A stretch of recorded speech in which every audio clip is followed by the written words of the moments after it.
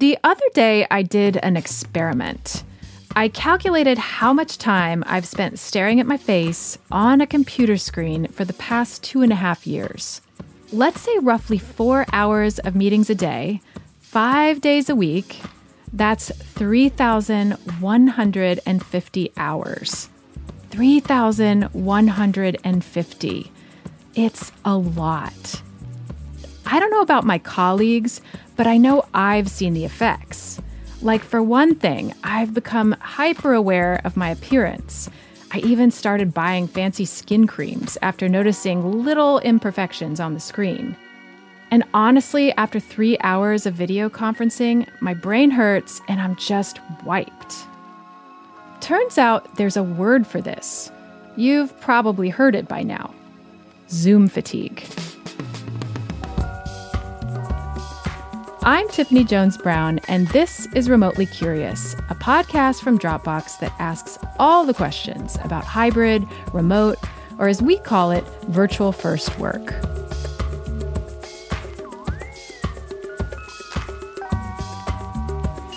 Today on the show, we're going to talk to the person that first coined this term, Dr. Jeremy Bailenson. We'll learn why Zoom fatigue happens, and of course, what we can do to prevent it. I've heard so many fascinating stories over the past few years of how the simple act of looking at our face on the screen has changed our lives. I've heard people say they've considered getting Botox for the first time ever. One friend told me a hilarious story about applying a full face of makeup, but forgetting to put on pants. And then there's Caitlin Lacey.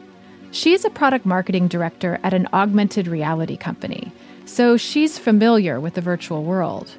But when her work switched to online only during the pandemic, she noticed a huge change. Wow, I look really tired. Is everybody this tired? Wow, this backdrop really makes me look ashen. Wow, I really don't like looking at myself this much. I miss just looking in the mirror once or twice a day versus at myself for 8 hours a day.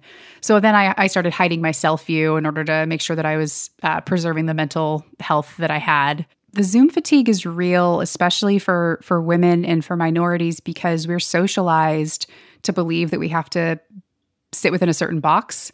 And when you're socialized that way, I think you take on a little bit more of the burdens. And for me, trying to sit within that structure of what other people would feel versus what made me feel good, I think was part of the exhaustion as well. But despite the fatigue, Caitlin told us she felt empowered by the opportunity to change things up for video conferencing. But then I also started paying attention to the things that I could control around me. So the colors I wore, the backdrops I had within my office, the things I wanted people to see too. And so once I actually started to take control over what I could control, what made me feel good, what made me feel like I could stand out and be present with my coworkers in the virtual space, I started to feel less of the exhaustion. So it was more about taking the power back from Zoom and what I could see and do versus just staring at myself and feeling miserable all day. So for me, some of the changes that I made to potentially like how I was actually appearing in office was thinking about my wardrobe and what colors best represented how I wanted to feel. And perhaps in a previous life where I was commuting 45 minutes a day or longer, some of that stuff fell by the wayside. But I could have a pile of clothes on the guest bed next to me, and I could just do an outfit change really quickly versus, having to plan layers, especially for those that commute far distances. You really have to think about it. What's the weather going to be like at the office versus what's the weather going to be like at home? And also just the self-reflection, like there is a power in seeing yourself reflected in camera. I wanted to learn more about all of this, so I hopped on a Zoom with Jeremy Bailenson. He's a communications professor at Stanford, and he studies how people use virtual technology. He actually started the Virtual Human Interaction Lab at Stanford back in 2003. He leads research on how we learn from virtual technology, how we interact with it, and how it affects our health, and specifically the exhaustion we get from staring at our faces all day. And a quick note here, Jeremy and I use the word Zoom fatigue to encompass all video chatting related tiredness, but it's not just Zoom. it's just easier to say. So I would love if you're willing to just jump right into that research. And I thought we should just start by talking about the parts of your research that relate to remote and virtual first work, which is probably almost all of it. Maybe we can, though, just start with Zoom fatigue. What is it and why do we get it? First, let's start by defining Zoom fatigue. And this is a general sense of weariness that one gets after using video conferencing for a prolonged period of time.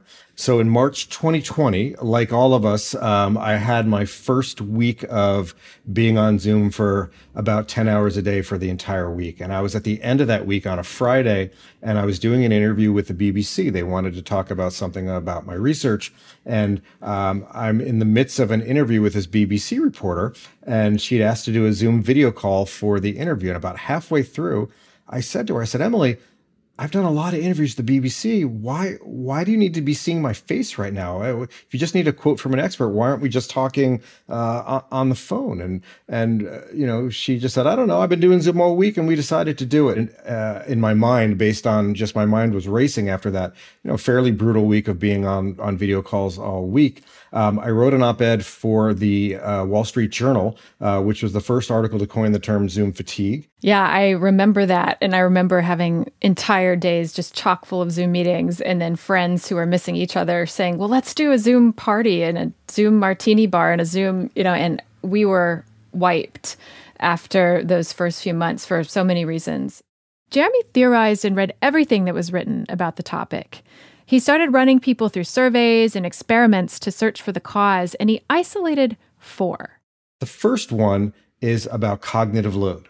So when people interact in the real world non-verbally, it's natural. When you look at someone, you don't think about having to look at someone. When you're nodding your approval or agreement, you're not having to exaggerate those movements in order to make sure that everyone can see it. In a group, moving non-verbally just comes to us automatically. We don't have to dedicate cognitive effort. But on Zoom, you have to really think about things. And Tiffany, looking at you now, our listeners can't see this, but you're doing the exaggerated nod right now. It's just part of how we operate on this medium, and it just tires us. On the other hand, there's interpreting gestures from other people. And so if you think of the classic 9-box grid on a Zoom call, and you think about a Brady Bunch grid with 9 boxes, and the person in the middle, if she turns her head all the way to the left, what we see is that person looking at the box to her left. It looks so natural to us. We're receiving this nonverbal gesture. She's got her head pointed at another person, and we're thinking, oh, that person in the middle is looking right at that person on the left. What's happening, though, is she's not even looking at the screen now, right? She's looking at something in her physical room, but our brain can't help but interpret her staring at another person as them making eye contact. And so there's this catch-22 where you're being smothered by nonverbal cues. All you're doing is seeing close-ups of people's faces and them looking in certain directions. However, those nonverbal cues are non-diagnostic. They have no social meaning. So you're getting more cues than you would in the real world, and you're constantly trying to suppress the natural instinct to interpret gestures because we want to attribute meaning to them, but there's none. I don't think we need to go in this direction right now, but it made me think about how many of my friends have said, I just suddenly feel more paranoid now that I'm on Zoom or on VC all day. And I just made me think about whether some of those interpretations that we're misfiring on all day might have something to do with that. And then there's the second reason for this fatigue: hyper-awareness of ourselves, our bodies, and our faces. So imagine you had a physical job, and in your physical job, you're talking on the phone, you're stacking boxes, you're walking through the woods, whatever that is for your physical job. You had an assistant, and the assistant's job was to follow you around with a handheld mirror and make sure for 10 hours of a workday that you were staring at your own face for the entirety of that day. We would never stand for that in the real world, right? That would be just a ridiculous idea. Yet somehow, most people tolerate seeing their own face staring at them for 10 hours a day while they're working on video conferencing and in Zoom.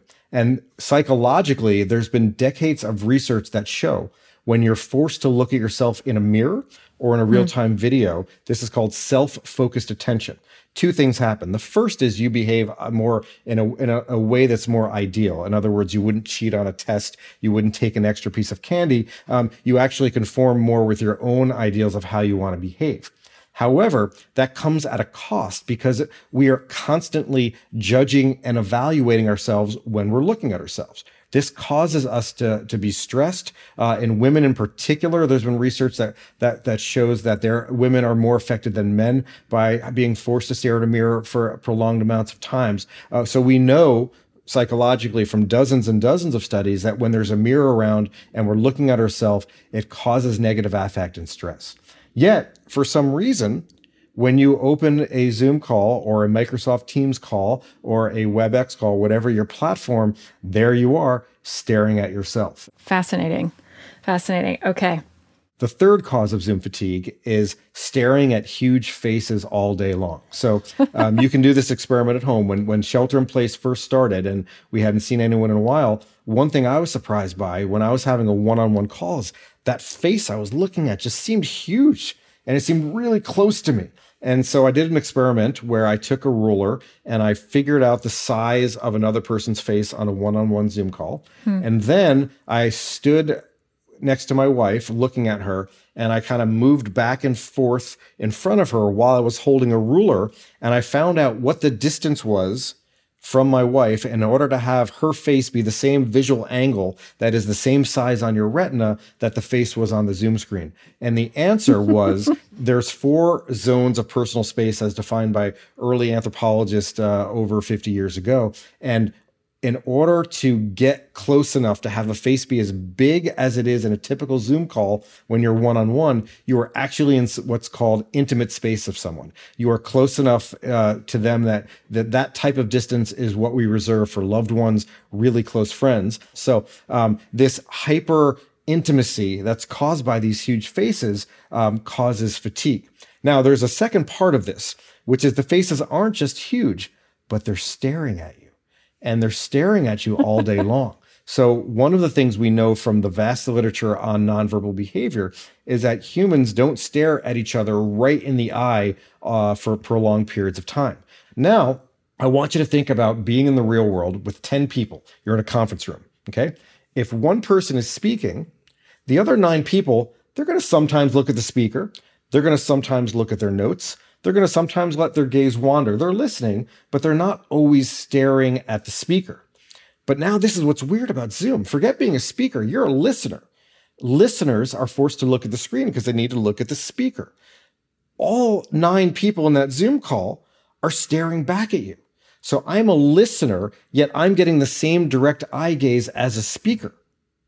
Think about that. So this is just take a second and take a breath and think about in the real world. Imagine that you were a listener in a talk and everyone in the room stopped looking at the speaker and stared at you for the entire hour-long meeting and you weren't even speaking. So basically, we're marinating in this soup of we're on a jumbotron with our threat systems activated slightly all day long with a bit of stage fright going on and not able to get away from it in a way. I like your summary, and you have to think about this in context. So in the history of psychology, all of the research studies on that I've discussed, they've basically looked at people in one experimental session for an hour, sometimes 2 or 3, totaling 3 hours. What no one's ever done is what are the effects of having to be 10 hours a day for months at a time? And that's what no one's ever studied before. Yeah, I'm really curious about it because I don't know about our listeners, but everyone I know is on Zoom calls for at least 4 hours a day for the most part. Let's address the fourth cause of Zoom fatigue, and this is physical immobility, okay? And I want you to think about being on a phone call. You're taking a work call. It's 3 p.m. Now, when you're on a phone call, you're wandering around. And when I do a half-hour-long phone call, no exaggeration, I'll sit in 3 different chairs in 3 different rooms. Why do I do that? I have no idea. I just kind of find myself wandering. Does that mean I'm not paying attention to you? Absolutely not. I'm listening to you. I'm just wandering around. Now, there's an illusion that even though I'm doing all these things, that's not just staring at the phone, that I have this image of the other person on the phone staring intently at the phone, sitting there and listening to me. And what the video conference does is it prevents that illusion from occurring. In other words, we all can listen while I'm not talking about multitasking. I'm not talking about reading your email. I'm talking about moving your body. And what the video conference forces us to do is to stay inside what's called the frustrum. The frustrum is the angle, the cone of angle of field of view that the camera has. And culturally, I want everyone to think about this. It's actually more acceptable in a face-to-face meeting to stand up, stretch, and kind of wander and pace than it is on a Zoom meeting. And so one of the causes of Zoom fatigue is not being able to move your body. There's a dissertation here at Stanford University that was co-authored by, the lead author was Marilia Peso, and co-authored by her advisor, Dan Schwartz, who's now the dean of the School of Education, showed that when people get to wander around, they actually produce more creative solutions. So the mere act of walking causes people to actually be more productive. So in addition to being fatiguing, the forcing of us to sit still in these frustrums is actually causing us to come up with solutions that are less creative and reducing our productivity compared to being able to move while talking. That makes a lot of sense to me. And I am going back through all the times where I've made this excuse that, hey, I'm like a fish. I need to move to think. So can we do this over the phone, or can we do it in some other way? And I kind of have thought, maybe I'm alone in that, but from the research, it actually sounds like we're all fish. One of the ways humans connect is by nonverbal communication. And one of the best predictors when you look at the academic research on nonverbal emotional connection is something called synchrony. Synchrony is a fancy word for people correlate when they move.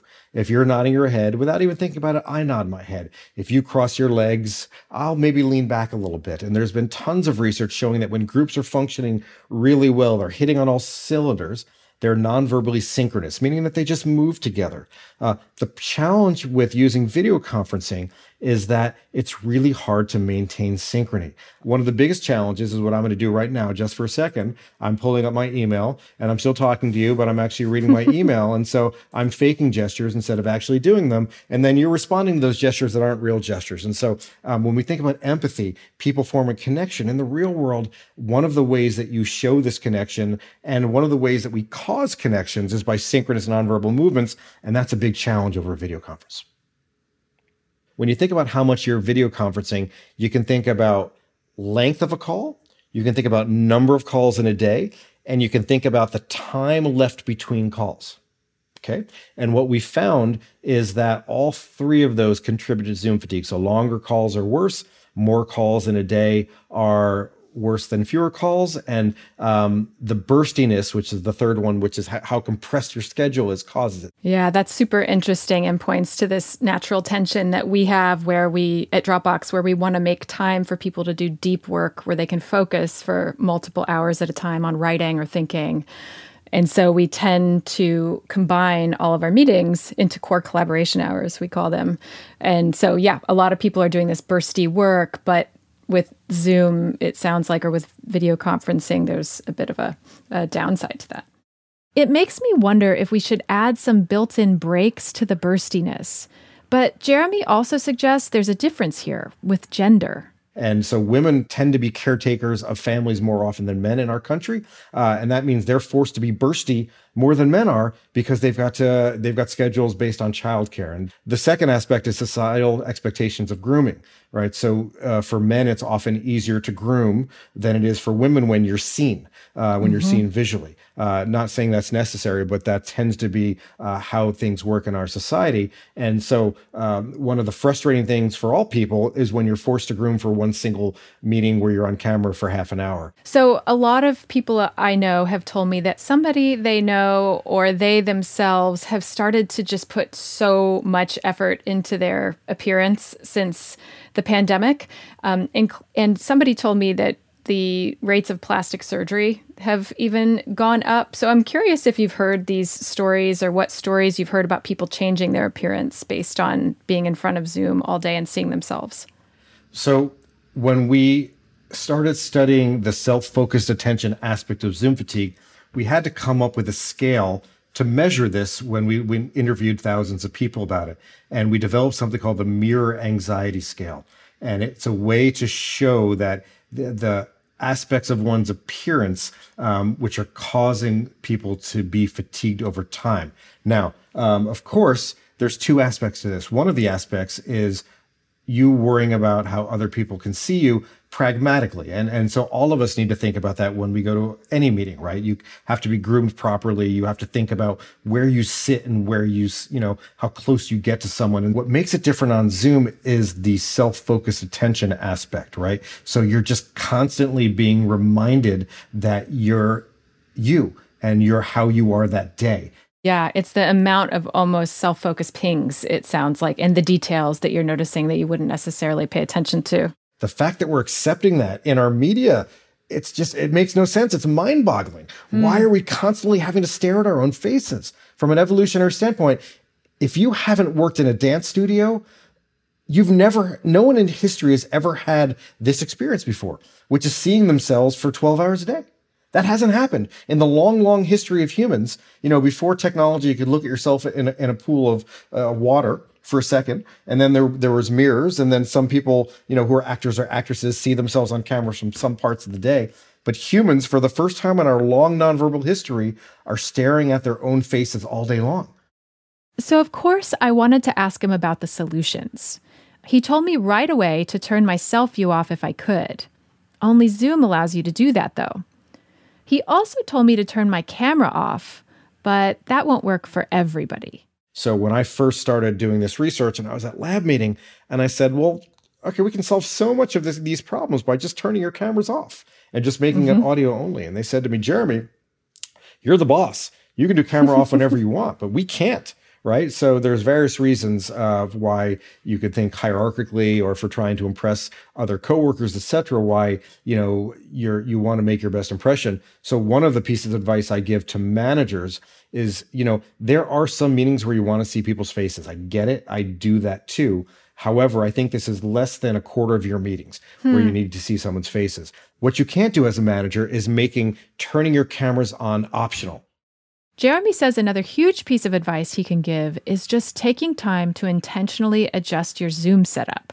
If everyone were to take 30 minutes and spend those 30 minutes thinking about their Zoom setup. So right now, my computer is on a book, which is on a carrying case, because I have figured out the exact height I'd like to have the camera in relation to my head. My chair is set to the proper notches where I feel comfortable and I don't have to look up or down. I've tinkered with my lighting. I sometimes have an external camera that allows me to move backward and forward without having to change my view of the screen. So it sounds like putting a little bit of extra effort into the, if you will, performance of video conferencing does make a difference to people's sense of self. Absolutely. There's another thing you can do, which is you take your mouse and you go to the top right, and there's an X, 3 boxes, and a line. You hit those 3 boxes, and that causes the screen to be not full screen. When I take my Zoom calls, if it's a one-on-one call, I minimize my screen to be about 2 inches by 2 inches. I know that sounds ridiculous, but I don't need to see the pores on your nose to figure out if you're nodding up and down. So I minimize the size of the screen. This solves the issue we were talking about earlier, which is having huge faces stare at you. So 2 inches by 2 inches is what you make yours? That's what you are right now for me. Wow, I can actually measure it's tiny. That. And what are you missing from the conversation? Are Actually, nothing. Absolutely nothing. Nothing. And what I notice is I'm paying more attention to your voice. And so I'm hearing you better in a way, or I'm, perceiving you better in some different way. Another workaround Jeremy talks about is using an avatar instead of a real camera view of yourself. So you have this research around avatars. How does using one change the way we think about our bodies or our fatigue or work ethic? So avatars, for those that haven't tried them in a Zoom context, when you're in an avatar, which I use for many of my meetings, you can have, instead of the camera feed, you can have an avatar. And the avatar is a CG version that could look like you. One thing that we built early on in the lab was an avatar that could use the camera on your laptop to power your nonverbal behavior. So in the same way that when I'm nodding right now, you see my head nodding, we'd use computer vision for the camera, and whatever my face did, the avatar would do. One of my favorite things we built was what I call the autopilot. And this is an avatar that works just from your voice. And so what it does, we talked about earlier how the phone is so great because I've got the illusion you're sitting still listening to me, but in actuality, you get to wander around. The avatar gets powered by your voice only. We use machine learning to figure out on what the face should be doing from the voice. But so in this instance, you still see my avatar attending to you, smiling when I should be smiling. I get to be wandering around the room, pacing and not staring at the screen. Fascinating. And it solves lots of the problems we were talking about earlier. Oh, wow. I really want to try one of those out and see how it feels. Just to be able to walk around in a meeting would be heaven for me. I was intrigued by Jeremy's research on avatars. So a few days later, I tried it. I dug into my Zoom settings and turned myself into a slightly stern bunny with a hoodie on. At first, people laughed, and then they all started to turn themselves into foxes and dogs. And then we spent 10 minutes trying to see what our avatars could do. Spoiler alert, they've got great eyebrow control, but their arms don't work. I'm not sure I'll use avatars every day, but I will say I was nearly 90% less focused on myself when disguised as a bunny, which seems like good news. The final thing I will say is we talked about tinkering with your setup. And one of the aspects of tinkering, if you have an external camera and a keyboard that you can move around the room, you now get to set the distance differentially between yourself and the camera and yourself and the screen.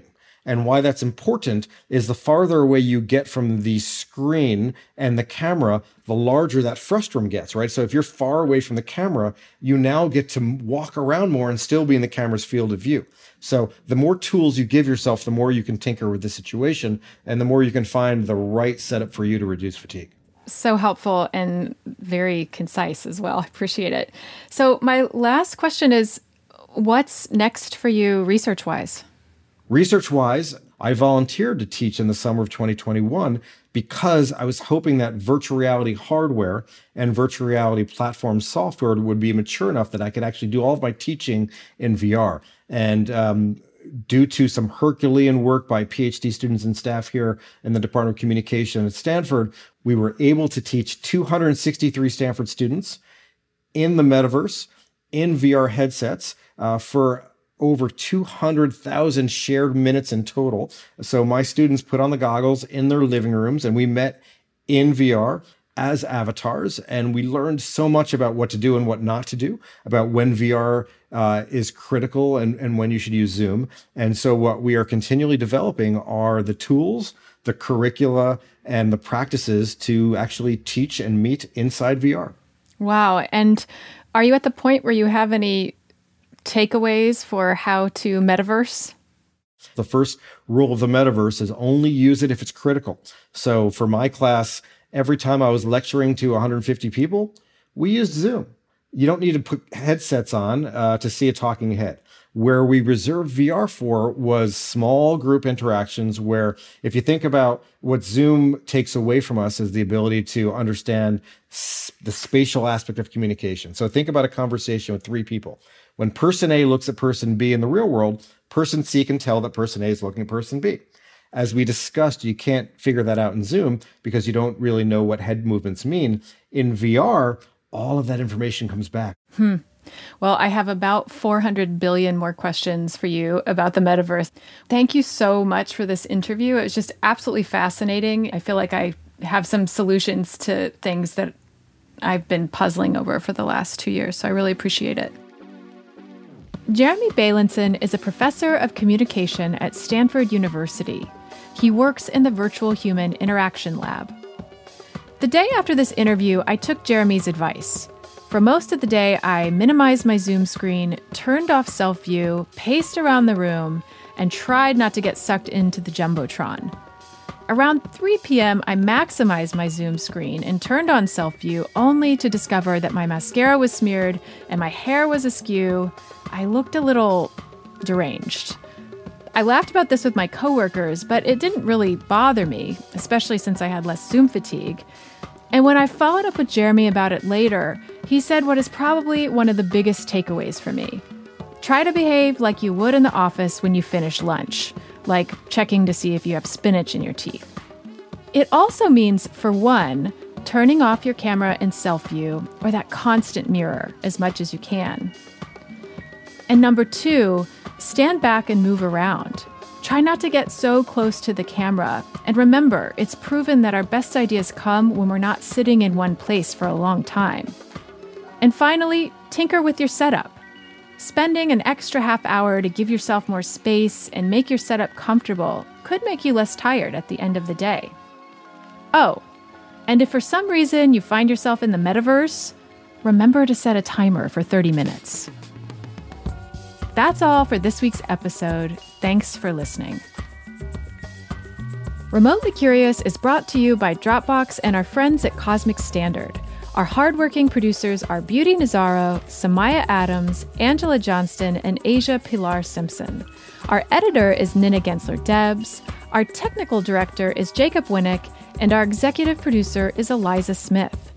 Our designers are April Rosenstock, Feliz Camille Tolentino, Fannie Lohr, and Justin Tran. Our theme song is composed by Doug Stewart, and I'm your host, Tiffany Jones Brown. For more tips on working remotely, check out the Dropbox Virtual First Toolkit at remotely-curious.com.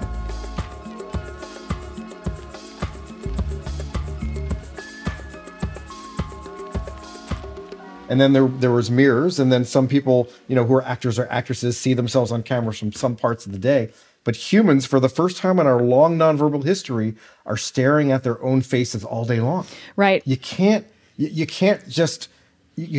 say often enough how ridiculous that is. Yeah, I had a friend who joked recently, it's turning us all into celebrities, actually, or celebrity grooming habits are what we're after.